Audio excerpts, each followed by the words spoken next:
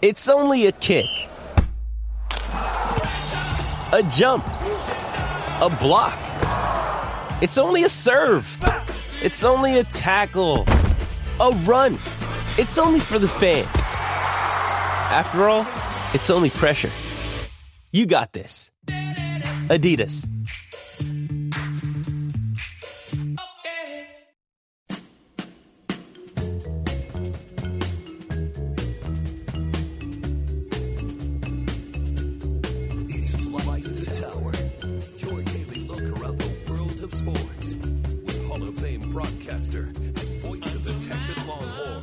Craig Way on your live, local, and independent home for sports talk in Austin.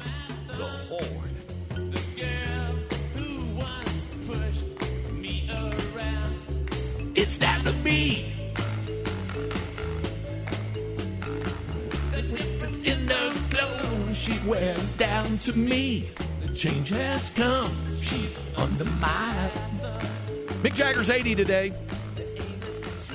The Rolling Stones in 1981 opened their tour with Under My Thumb. This was in my concert T-shirt vending days. And they played 3 consecutive days at the Cotton Bowl in Dallas over Halloween weekend. My current wife, Linda, and I were dating at the time. And she actually helped me that weekend, was working one of the T-shirt vending stands. And the things that I remember about that were it poured rain throughout the weekend. T-shirts cost $10. What we call jerseys, they were the long-sleeve T-shirts, were $13. But the dollar bills for change would stick together because it was so wet that we would hold in our hand to make change. And so my buddy Alex and I would tell the people, unless you have exact change, we can't make change.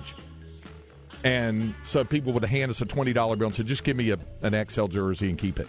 There you go. So the way that the business worked back then, it doesn't anymore. You were responsible, obviously, for having the accurate count on the money off of the shirts and merchandise sold.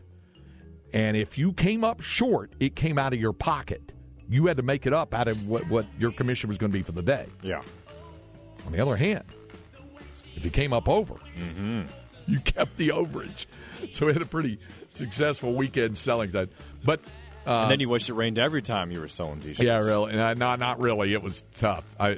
Journey, City Park Stadium in New Orleans, 1983 on the 4th of July, just pouring rain on that. But anyway, that was the Stones open with that. Now, how about this for a triple header at the Cotton Bowl? A relatively unknown band, the Fabulous Thunderbirds. Wow. Featuring their openers? They're the Jimmy Ray act? Vaughan and Stevie Ray Vaughan. Oh. Yep. Then ZZ Top. Then the Stones. It was a triple header back in the day. That was in the Cotton Bowl there.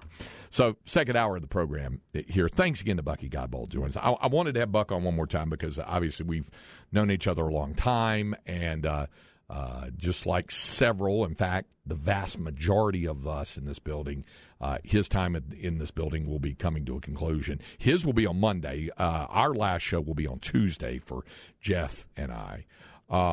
So I wanted to have Bucky on one more time. Tomorrow on the program, Jeff is out again tomorrow. Tomorrow, David Pierce, Longhorns baseball coach, will join us.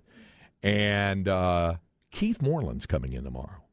Going to have him on in the 11 o'clock hour. Keith will be coming in.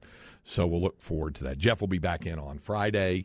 And we will, before this hour is done, give away another copy of Dave Campbell's Texas Football Magazine. Female listener number 19 says, can you tweet out the full sports coverage ad, or is it copyrighted to the zone? I don't think it is, but if you follow Chris Bennett on Twitter, he has tweeted it. CB has tweeted it out there.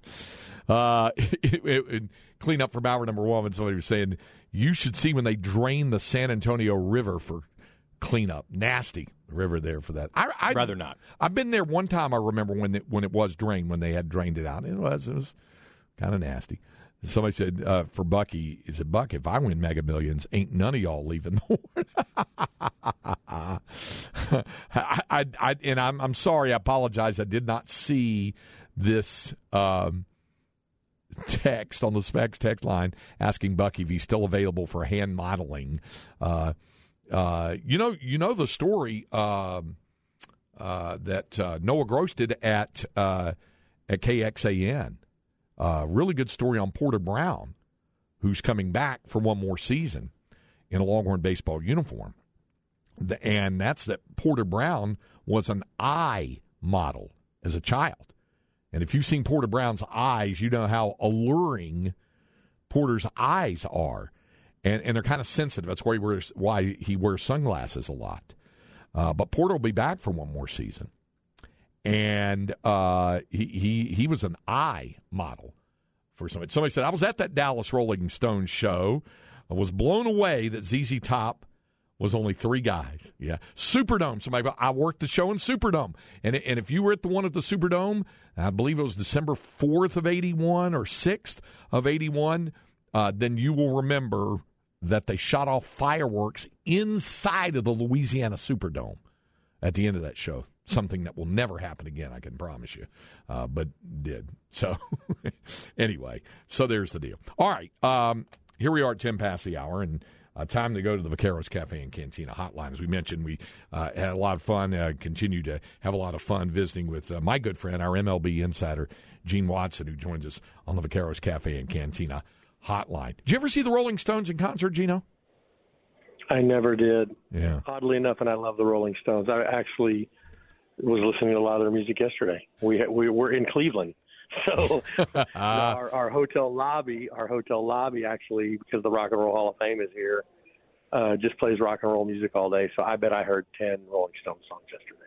I bet so. And I'm trying to remember, you did the music survey last year. Was the Stones the band you should have seen by now, question answer, or did you have somebody else you said? Well, and as I said then, I mean, we could have done it the next day and it would have been completely different answers. So that's the subjective world of music to me. So yeah. No doubt about that. Obviously we're drawing closer to the trade deadline and things like that. We'll get to all of those things, but you have spent the vast majority of your professional baseball life in the scouting world and dealing with young men who are getting the advice from their families, their representatives, and things like that. And I know you stay in communication with families before the team makes a specific draft, because I know there's that question about signability, but you're also trying to get to know more about the young man before the parent club makes a decision on whether to draft him, correct? 100%. And the gauge for me is, and the thing that I always try to tell the families are 2 things. Don't live the life of comparison, because your situation is completely different than every other player in the draft based on your academic situation, your finances, your family situation, and what club selects you. And the other thing I tell young players is, if you're 99.9% sure that you want to play pro ball, go back to college, because you have to be 100% committed to this game. It is a world like none other. And if you're not mentally prepared, if you leave anything behind, wishing you might have gone back or hoping or that you're going to be homesick or you're not really sure you're ready for pro ball, you've got to go back to school, because this is a 100% grind that you have to be mentally prepared for. Well, and toward that end, the reason why I say this is because I know you've ridden that roller coaster with families when the negotiating is going on. Let's say the next step happens, and whether it's your ball club or another one ball club, you might know a family really well and what they're going through and what they're dealing with. And just like you said, is it difficult to get families not to compare, especially when you're talking about an industry that uses comparisons? And I'm talking about slotting and where that is in terms of slot value and things like that, because you have to do that as a financial measuring stick. Is that part of the challenge in what you're dealing with families on that? It's impossible not to get the players and the families to live the life in comparison, because no matter what advice you tell them. And I probably help 5 to 10 families a year. And I don't necessarily tell them sign with pro ball, go back to college. I just try to paint the picture of, one, where the industry sees you. This is where they see you. Now, that doesn't necessarily mean you won't be a major league player. I think the history shows evidence of many, many players that were selected in the later rounds and got to the big leagues. But it's really your inner desire. It's your present situation with where you are as a player, and it's your inner desire to play professional baseball because, and I truly believe this when I say this to players, that signing bonus is only the very beginning of a very long journey. If you truly believe that you're a major league player, the money is made at the major league level. And so that signing bonus is just one small part of the overall whole of your success as a player. But I help families. I've helped families, I mean, my gosh, for 30 years with this, and it's the one thing that never really goes away. And it's a competitive side from the player and the family, but I just don't think you live the life of comparison because every team, you're not in the room. You don't know what they're thinking. You don't know what they're trying to do with the draft board. You don't know where they're trying to save money. You don't know what's need-based and what's ceiling-based in the pick. And so yet it's a very, very difficult thing to do as those picks are coming off and you're sitting at home going, I'm better than that guy. It's a very, very difficult thing to manage. Yeah. Gene Watson joining us here, our MLB insider here on Light the Tower on the Horn. The other reason why I bring this up, Gino, and I want you to give listeners a little bit of like you normally do, paint a little bit of a picture here. There was the waiting around to see what Dylan Campbell was going to do yesterday, before the deadline, he signed his deal with the Dodgers, a $500,000 contract. Now, everything we hear is that he signed above slot, and for folks who don't understand how that works and where he was as a fourth-round draft pick, how good a deal is this for Dylan Campbell? I mean, you know me, I'm a Dodger fan, but I wanted to see him in a Longhorn uniform one more year, but I feel happy for him, and I know a lot of people feel happy for him because for everything I've heard, he got a really good deal to sign for $500,000 now as he goes to work on his professional career. Correct, and you basically get a pool with your top 10 picks, and every pick in that pool is given a dollar amount. And I'm sure as it went down to the deadline, there was more than one player that hadn't agreed, and so you're massaging, pick 80 that might be worth $600,000 versus pick 120, which might be worth $300,000, and you're just kind of pulling money away from those slots. So I'm sure it was a sum total of dollars that they had to spend. At the end of the day, I'm happy to hear that Dylan got his deal.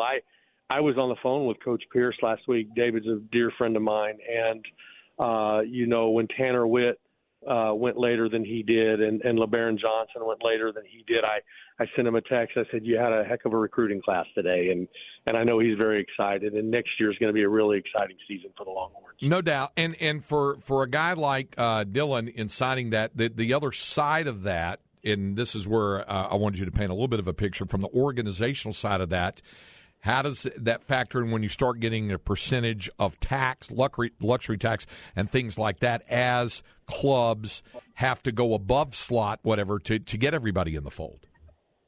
Nothing as long as you don't go over your overall pool. There's no tax as long as you don't go over your overall pool. Now, the bigger problem that we face is the imbalance in the game is even like the luxury tax at the major league level or the scouting pool or the international signing pool.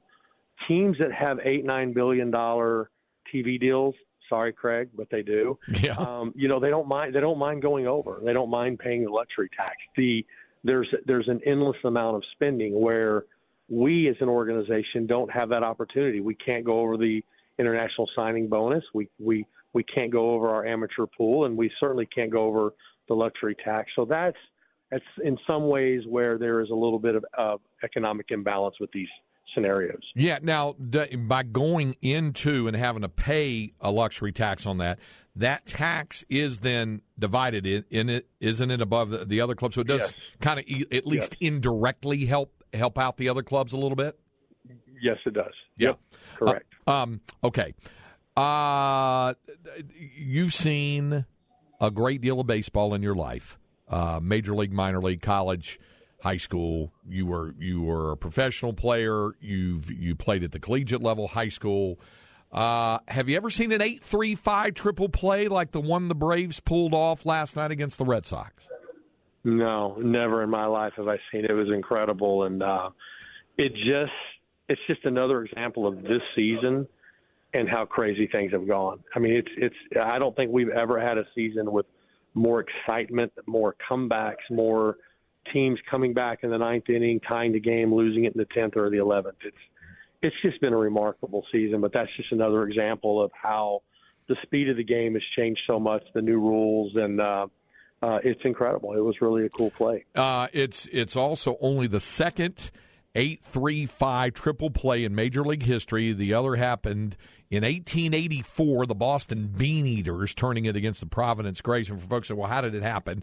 Michael Harris caught a shallow fly ball from Tristan Casas, and then through to first, Adam Duvall had strayed from off the bag, and the throw easily got Duvall. And then Matt Olson fires across the diamond. That's the part I think that freaked everybody out, to get Masataka Yoshida third after he tagged up and was attempting to advance. And so Harris held up his arms, and Austin Riley tagged out Yoshida, who was still several steps away from the bag. So, I mean, that's the part about what guys do, isn't it, that's unusual when you see the instincts kick in and the communication on the field to turn a play like that?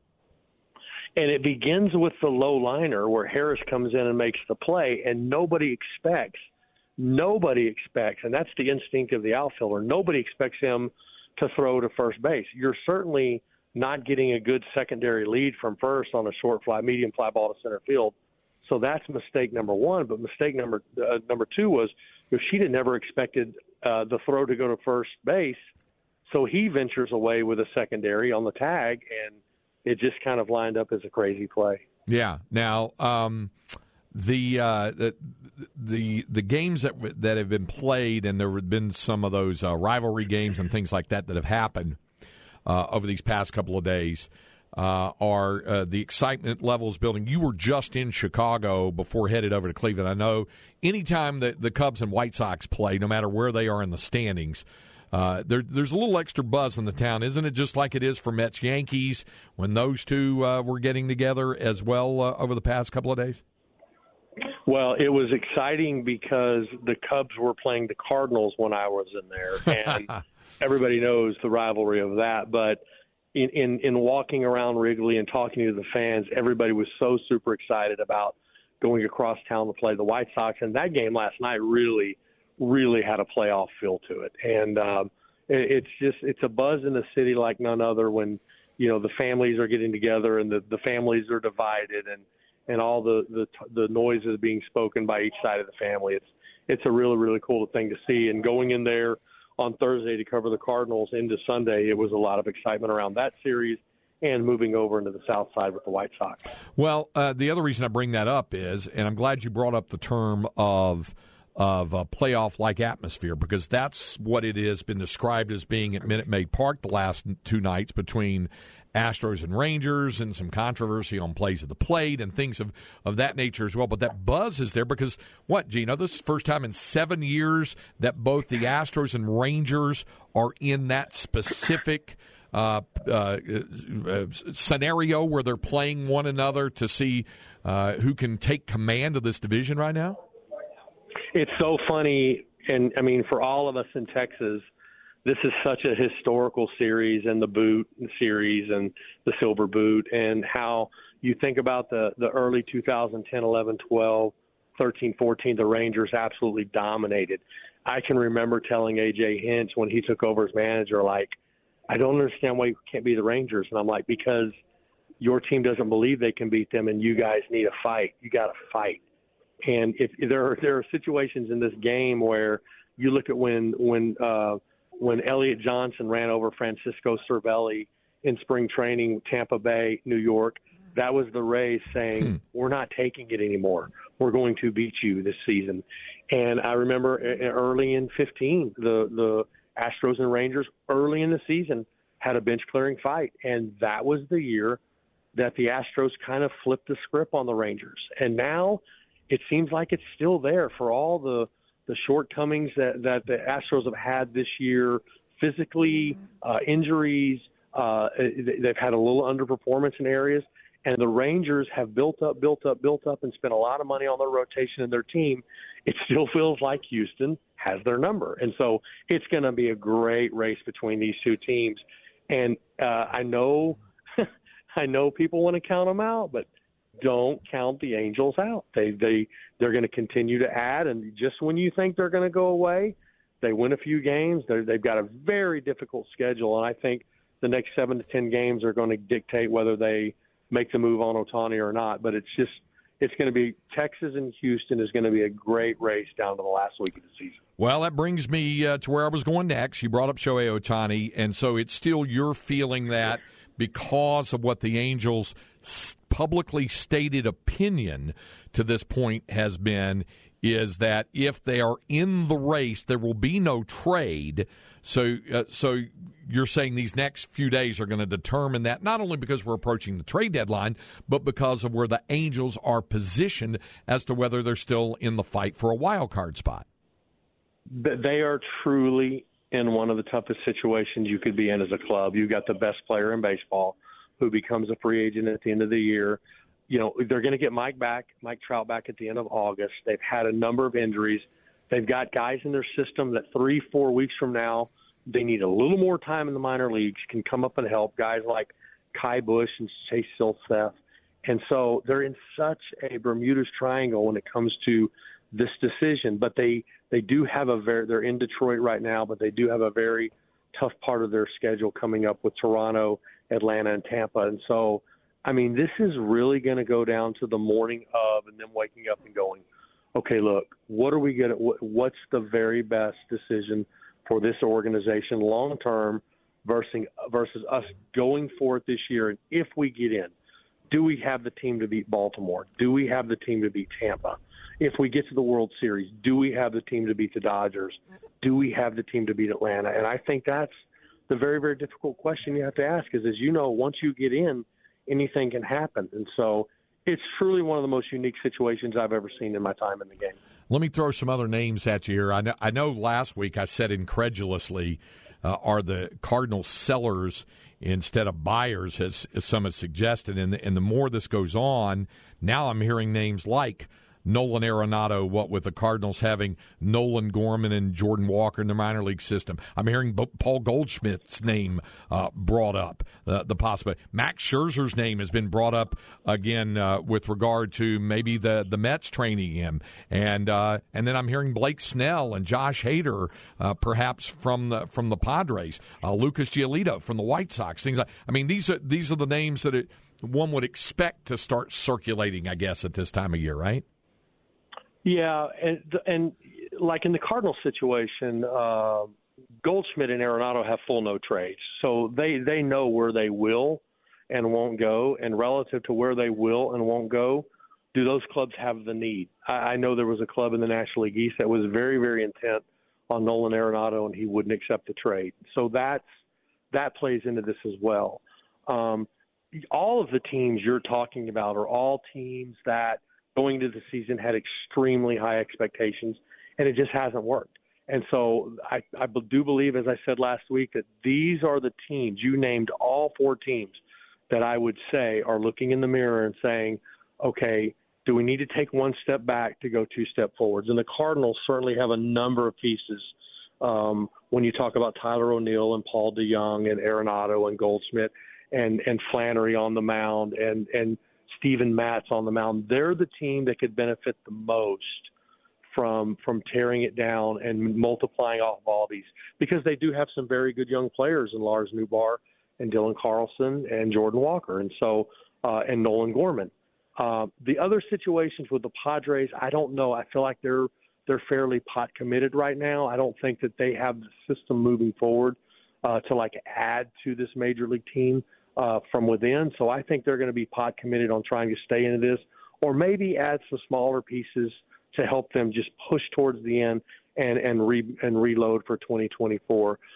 The Mets, I do think, will try to move at least one of those starters, and they'll look around at some other pieces they can move. So the White Sox, they are the ones that have the most. When you look at where that division is with Minnesota, Cleveland, Detroit, ourselves, they're the team that has probably been the most disappointed in their season, and now they can take a Lucas Giolito, a Lance Lynn, an Aaron Bummer, a Joe Kelly, and really restock their upper levels of their minor season and hit the reset button and go again in 24. Well, we'll close with this. Our resident Cleveland Guardians long-suffering fan, Jeff, says, since the Royals are in Cleveland, would you ask Gene if Bobby Witt Jr. can just stay behind? We'll gladly give you Rosario and his frying pan in exchange.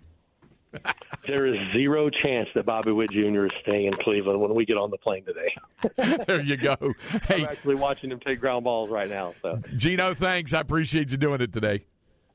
All right, Craig. Thanks so much. Have a great week. You too. That's Gene Watson, our MLB insider. All right, coming up, we'll shift gears. We have our Flex 30 update and a special guest joining us. That'll be Drew Sanders, head coach of the Vandegrift Vipers, when we continue to light the tower on the Horn, 104.9, 101.9, AM 1260, live, local, and digital on the Horn app and at hornfm.com. Hey, it's Kaylee Cuoco for Priceline. Ready to go to your happy place for a happy price? Well, why didn't you say so? Just download the Priceline app right now and save up to 60% on hotels. So whether it's Cousin Kevin's Kazoo Concert in Kansas City, go Kevin, or Becky's Bachelorette Bash in Bermuda, you never have to miss a trip ever again. So download the Priceline app today. Your savings are waiting. Go to your happy place for a happy price. Go to your happy price, Priceline. Craig Way and Jeff Howe light the tower. Shattered, love and hope and sexy dreams are still surviving on the streets. Look at me, I'm in tatters. I'm shattered. Shattered. Friends are so alarming and my lover's never charming. Life's just a cocktail party on the street. This is Light the Tower on the Horn. Craig Way with you. Mick Jagger turned 80 years old today, so he's still rocking on. Age might be on my mind a little bit as we get now to our Flex 30 updates. Flex ATX for the best high school sports coverage. Listen to the Horn and go to FLXATX.com. Flex 30 is brought to you by Brain Vault. Brain Vault is a revolutionary and patented mouthguard that has been proven to help reduce the risk of concussion. Visit BrainVault.com and join the movement. All right, the reason why I said that is I don't know that I'll still be broadcasting at age 80, but I feel pretty good about the fact that our next guest joining us here at 11:35 on the Vaqueros Cafe and Cantina Hotline is young at heart, young at spirit, and might still be coaching at age 80. He's Drew Sanders, the head coach of the Vandegrift Vipers. Am I right, Drew? You'll still be having the whistle around your neck at age 80, right? I think so. Why not? Why not? What else am I going to do? So yeah, I like that. I like that thought. I appreciate you joining us, and I know coaching means an awful lot to you, not just from building a program as you've done at Vandegrift and coaching it all the way to the state finals last year, but the vocation of coaching. I've heard you talk about it before at coaching school. It's discussed quite often about what the vocation means to you as a coach. Correct? Yeah, we just had our coaching training where I'm about to go into one now. We just had our overall coaching training last week, and to me as a coach, I don't think there's any more honorable word than coach. I mean, I think that if it's done right, you can be a huge influence on a human being. You know, I'm a coach because of a coach, and I think that you never know where a good teacher or coach's influence ends. You have the unique opportunity or the unique experience, and not all coaches have this type of thing, where you are going into a season, coming off a season like you've never had before in terms of success. You played a full 16 games. You won 14 of them. You got to the state championship round. You had a really competitive more than half of football, virtually three-quarters of football against the ultimate, the eventual state champion DeSoto Eagles. But I'm curious to get your thoughts on what you and I visited right after when it was over, but what it's been like in the off-season work and for your guys and the ones who've come back on what it's been like, because this is different for you, isn't it? Unprecedented to take the reins of a team that's come off playing for a state championship the season before. Mm-hmm.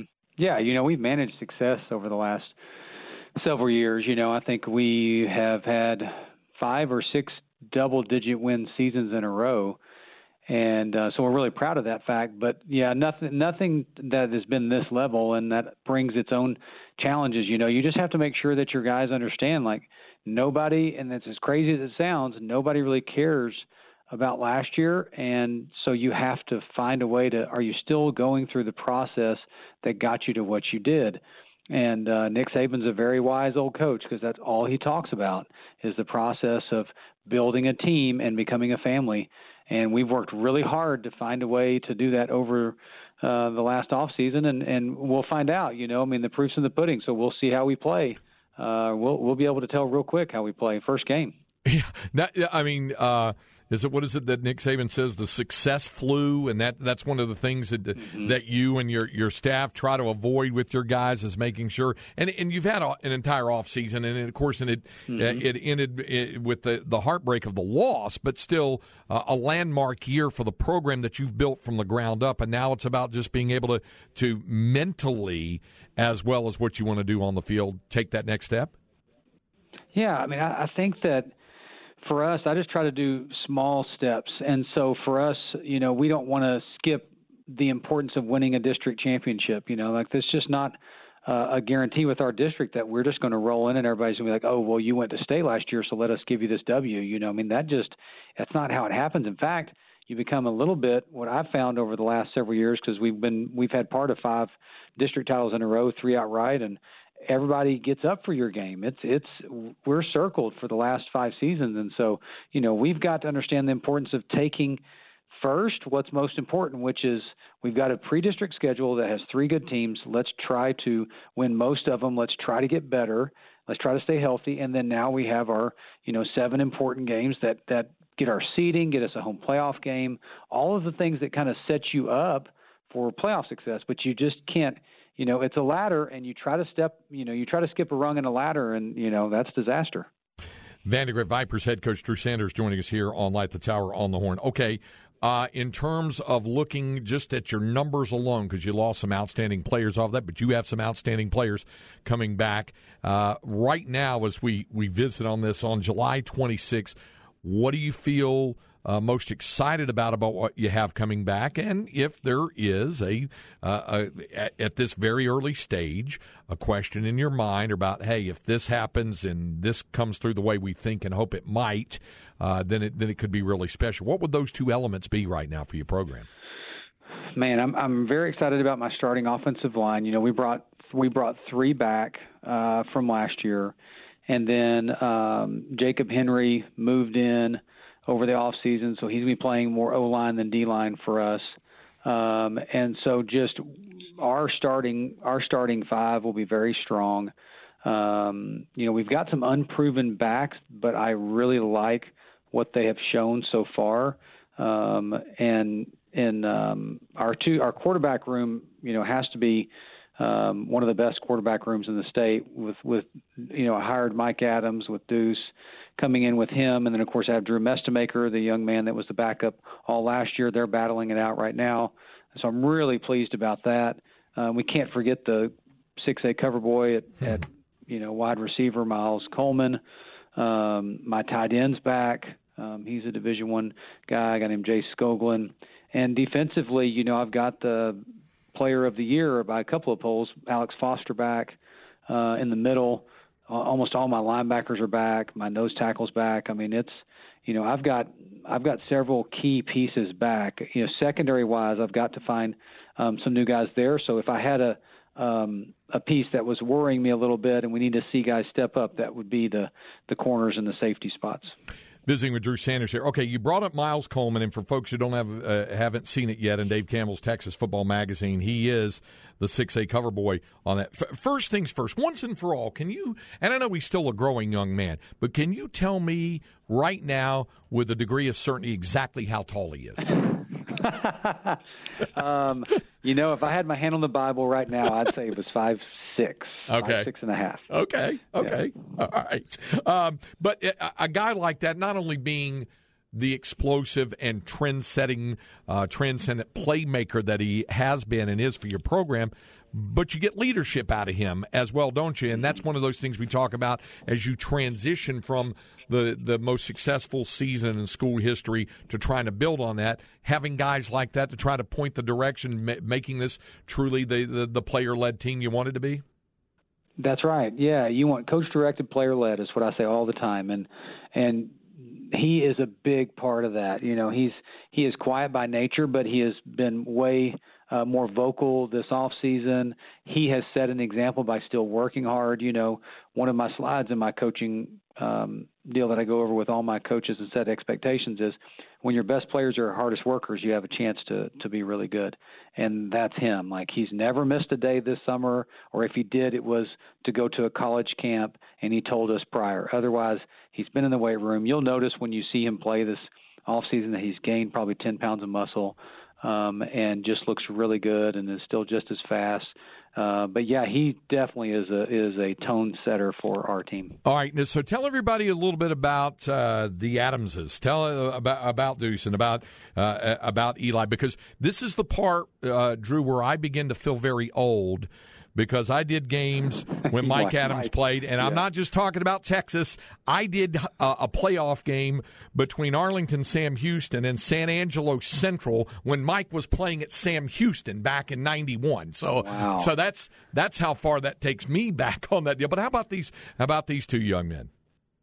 Yeah, first of all, Mike's a great coach. Worked for me before.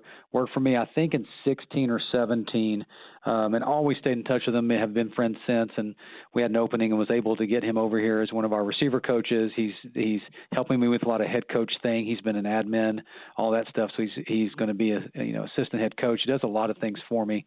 Deuce is a quarterback commit, 4-star quarterback commit to Louisville. Does a great job, extremely quick release, has a very powerful arm. And then Eli is his brother, who is a receiver and is extremely fast. His straight line speed is as good as anybody, and I'm putting him up there with Miles as far as how fast Miles is. And so with his speed on the outside and Miles' speed on the inside, it could be problematic for people that are playing us. No doubt about that. All right, last thing here before I let you go, because I know you got to jump back into meetings. You talked about the non-district schedule. I always ask you about that being kind of the table setter for you in a tough district like 25-6A. How important it is for you to have the good start against this competitive non-district schedule that you have. Yeah, I just think we need to figure out. We'll be rotating some guys. We'll be playing some. We got to figure out who the guys are. That's the thing about Vandegrift. We're very fortunate. We have competition in a lot of positions, and so we will be competing against a great team. You look at the teams that are on our schedule. Cedar Park is obviously always a contender. Dripping Springs, of course, we had 2 amazing games against them. And then Waco Midway's way improved, and they've been a state power, been to state championships games, and they're on the way back up. And so there's just not one game there that's not going to test us and make us better. So that's why I got them on the schedule, and we'll find out. That's the way I look at it. I look at it as an overall thing. We've got 3 games to figure ourselves out before Stony, and so we experiment a lot.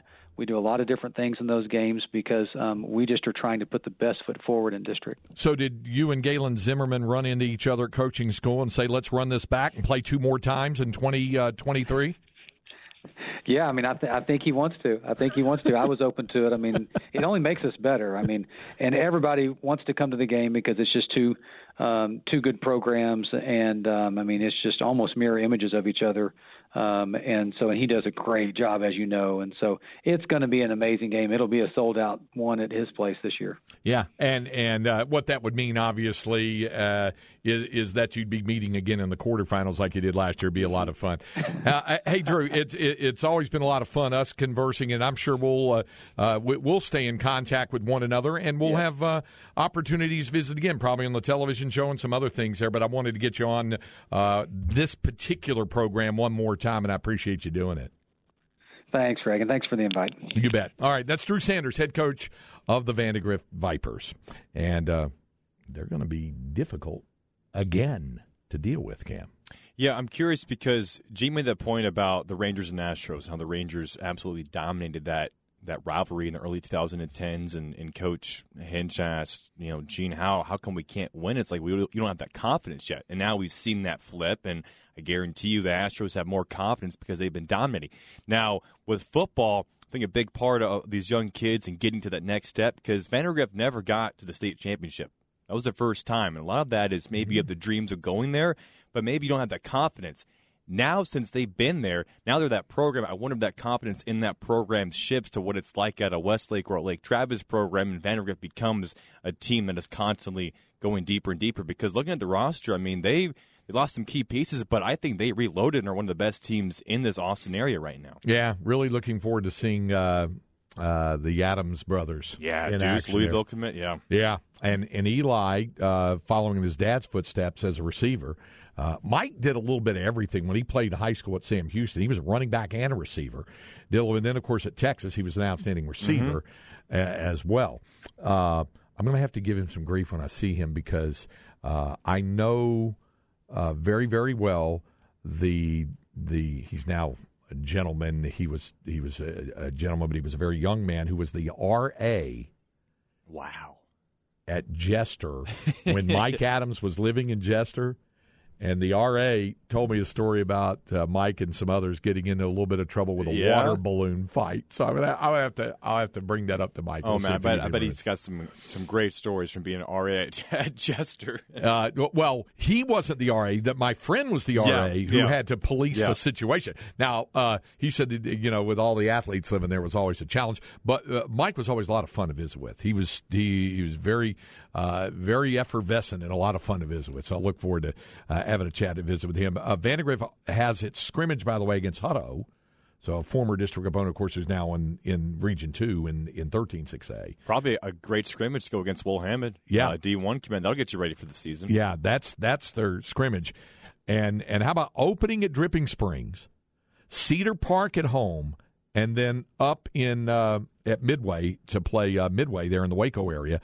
And then they open district play at Stony, playing at Dragon Stadium. Then coming off the bye week, they have Manor at home, at McNeil, at Dragon Stadium, at McNeil, at Round Rock at Dragon Stadium. They have 3 road games at Dragon Stadium this year, Stony, McNeil, and Round Rock. And then they have Cedar Ridge at home at Monroe. They play Vista Ridge at Gupton, and then they close out with their senior night against Westwood there at Monroe. So Vandegrift rated number 6 in the state in Dave Campbell's Texas Football Magazine. Speaking of which, let's give away a copy right now to caller number 10. 10th caller at 512-447-3776. 512-447-3776. Be caller number 10 to win a copy of Dave Campbell's Texas Football Magazine from the Horn. Hey, our thanks so much to all of you today, tuning in, all the nice words you've had to say, certainly on behalf of Bucky Godbolt and myself as well as we head down the homestead. Did we have a winner of the magazine? Zeke Romero. Zeke, congratulations. We're still giving away a few more and doing it online as well at hornfm.com. So 4 shows left. Tomorrow, Friday, then Monday, Tuesday, and it's the last show Cam and I are doing together. At least now and for the foreseeable future. Yeah. Right? At least here in the studio. Yeah. So we have Happy Jack Farrell tomorrow on Friday? On Friday, Monday, and Tuesday. Right. Oh, so you're here tomorrow? Yes. That's right. Last day tomorrow. That's right. Tomorrow's the last day. Okay. Tomorrow on the program, David Pierce Longhorns head baseball coach joins us. Keith Moreland will be in the studio in the 11 o'clock hour. We'll look forward to that. 4, Lucky Godbolder joined earlier, and thanks to Drew Sanders and Gene Watson who were joining us on the program. For our producer, Cam Parker, I'm Craig Way. Thanks for joining us. Stay tuned. Chad and Zay are up next. Visit with you tomorrow morning, 10 o'clock here on Light the Tower.